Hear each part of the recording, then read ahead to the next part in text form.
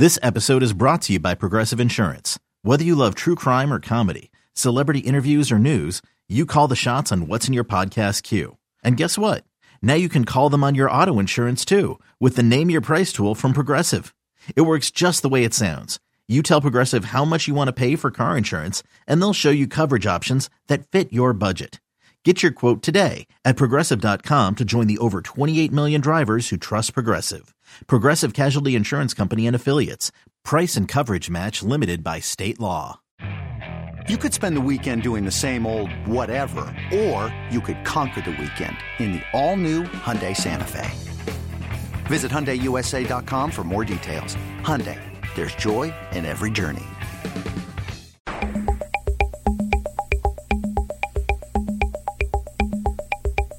Again, I got nothing.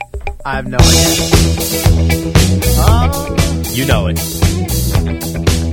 Gotta give it a minute to marinate here.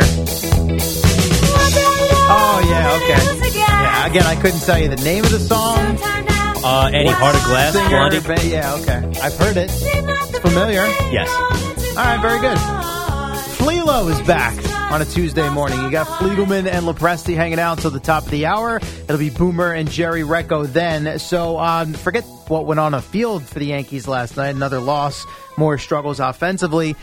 We talked yesterday. Carlos Rodon says, I think I'm okay. The hamstring, it's all good. And as we predicted, bang, right on the IL. So we'll see how long. He's out. Second stint, obviously, missed most of the early first couple of months of the season, really. So just think about where they were the trade deadline last week, and Brian Cashman, well, you know, we're in it to win it, and we got Cortez and Loizaga coming back. And since he spoke those words, Domingo Germán, gone, Rodon, back on the IL, and Luis Severino calling himself the worst pitcher in baseball. And is forced to stay in the rotation because of all these other injuries and other reasons they're losing pitchers. Exactly. It is insane. And then just with Rodon saying that he thinks he's fine, they have become the Wilpon Mets. Or just anytime a player or somebody said, this guy's fine, you know, he'll be good to go in a couple days, you knew the IL stint was coming. Yeah. So I don't know where they're going to go from here. Obviously, like you said, Severino's got to stay in there. And you just hope at some point he turns it around and finds himself. So, I mean, it's how when you then look at a game like last night, to lose a Garrett Cole game where Garrett Cole pitches really, really well. He makes the one mistake to Vaughn. Yeah. He gives up a couple base runners, but at that point, it's the eighth inning. How much more can you expect from the guy? He's been the ace. He's been one of the best pitchers in baseball all season. Yeah. You load the bases 3 times and you don't score. Now, they did have the White Sox do it once, sack fly. Yeah, was it Bowers that was up and the first baseman made that ridiculous play? It could have been like a 3-run double down the line. So they did. Yeah, Bowers hit into some rough luck both times. The slow comeback, or not that it was a well-hit ball, but Cease had to make a really good play on it to get the out at first.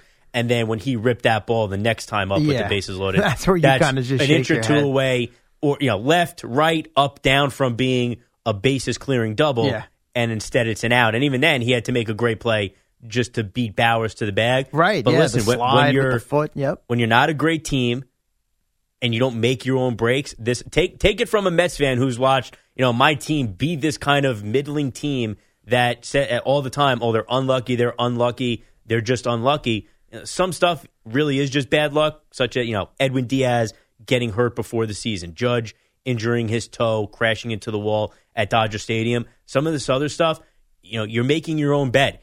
Don't rely so much on needing someone to not make a great defensive play. When you have those first 2 opportunities with the bases loaded and nobody out or one out, somebody hit a sacrifice fly, just like Andrew Benintendi did for the White Sox. Somebody on this team step up and do something. Somebody take the ball from Garrett Cole, who did his job on Monday night. Somebody else step up and do something. Yeah, even Aaron Boone, who I think is a useless little stooge of a manager, even he's trying by putting on a show and trying to light some fire under these guys. I don't know if it was even. I think he's just. I think he's also ticked off. He was annoyed. Listen, the umpires are beyond incompetent. Yeah. What up, y'all? It's your boy Danny Green, 3-time NBA champ. You either rooted for me or rooted against me. Join myself and my co-host Harrison Sanford on the Inside the Green Room podcast. It's a podcast that brings you never-before-told tales from the locker room to candid interviews with basketball legends to breakdowns of what's happening in the NBA right now. Whether you're a diehard fan or casual about your hoops, this podcast brings you the game like never before. Follow Inside the Green Room on the Odyssey app or wherever you get your podcasts.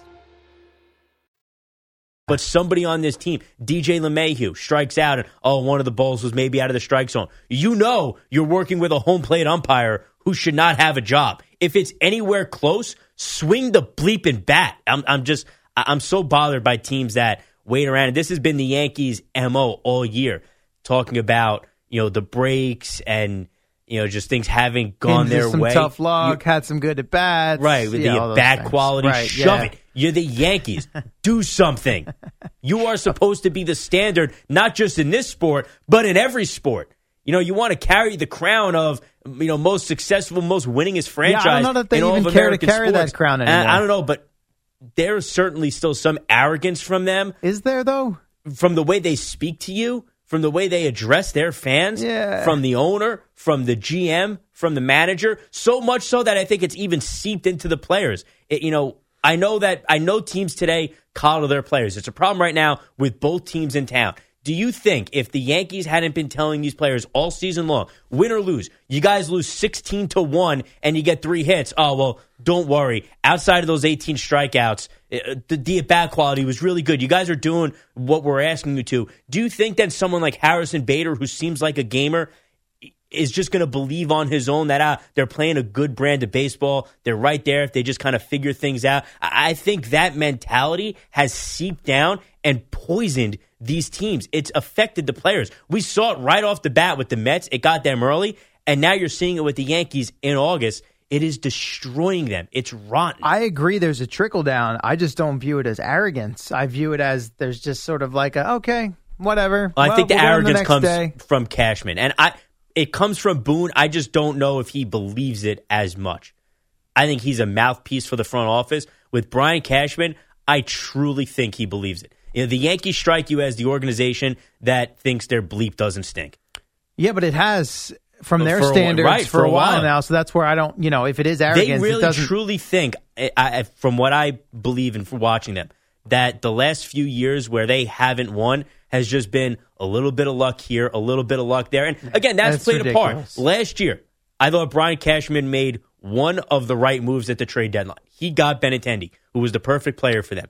He gets hurt. There's nothing you can do about that. I understand that, That's but bad luck. Benintendi's this year, just choosing to say, hey, Anthony Volpe is going to be the best baseball player in the history of the universe. He's going to make you forget that Derek Jeter ever existed. So much so that we're not even going to have a left fielder. This kid Volpe is 21. He's going to hit so well to take up 2 positions. That's the Yankee arrogance and Brian Cashman and bad moves and Josh Donaldson last year and just kind of stupidity. It's been a mix of the two. I think stupidity and incompetence more than arrogance. But I think with Cashman, the left field thing with Aaron Hicks both. has been a while. Yeah, I mean, look, I think I understand he's both been around in a while and he feels like he's got a lot of experience to draw upon, so on and so forth.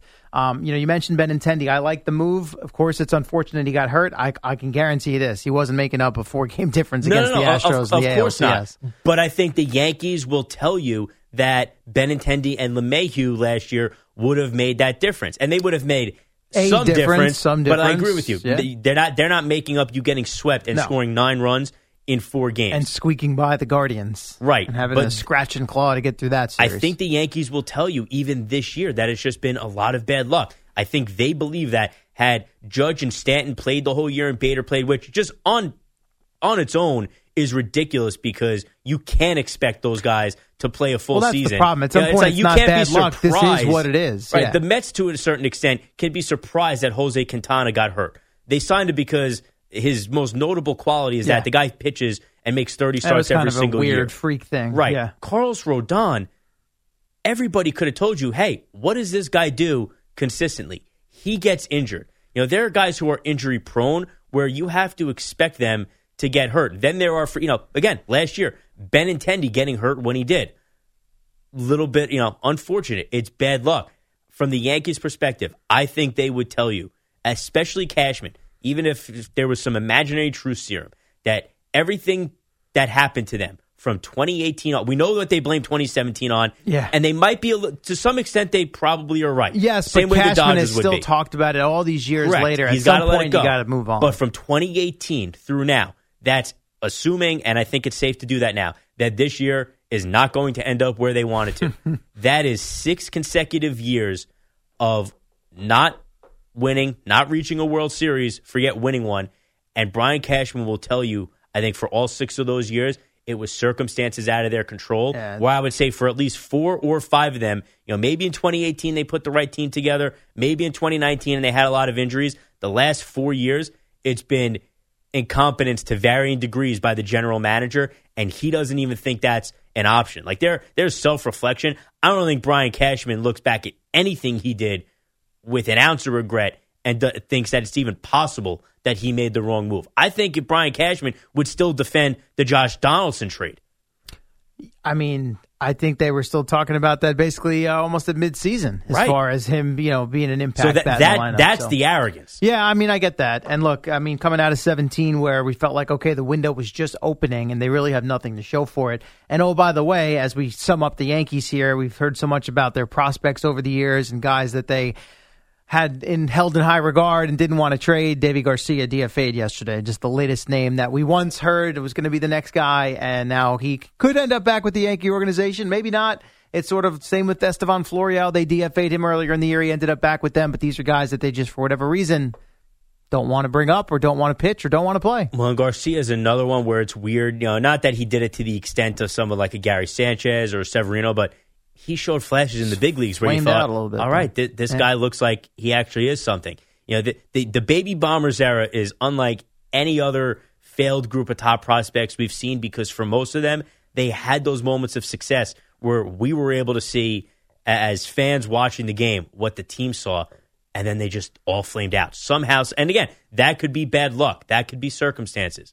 Choosing to play this entire season without a left fielder, not bad luck. Bold strategy, Cotton. Speaking of arrogance, maybe this isn't arrogance, but a little of that and a little just kind of what the heck is going on situation with the Orioles, and they got all this good vibe and good juice going right now and positivity, and their front office gets in the way, and it all trickles down to a story that went viral yesterday all across baseball. We'll get to that on the other side. Fleegs and Lepresti here on The Fan on a Tuesday morning. Coming right back.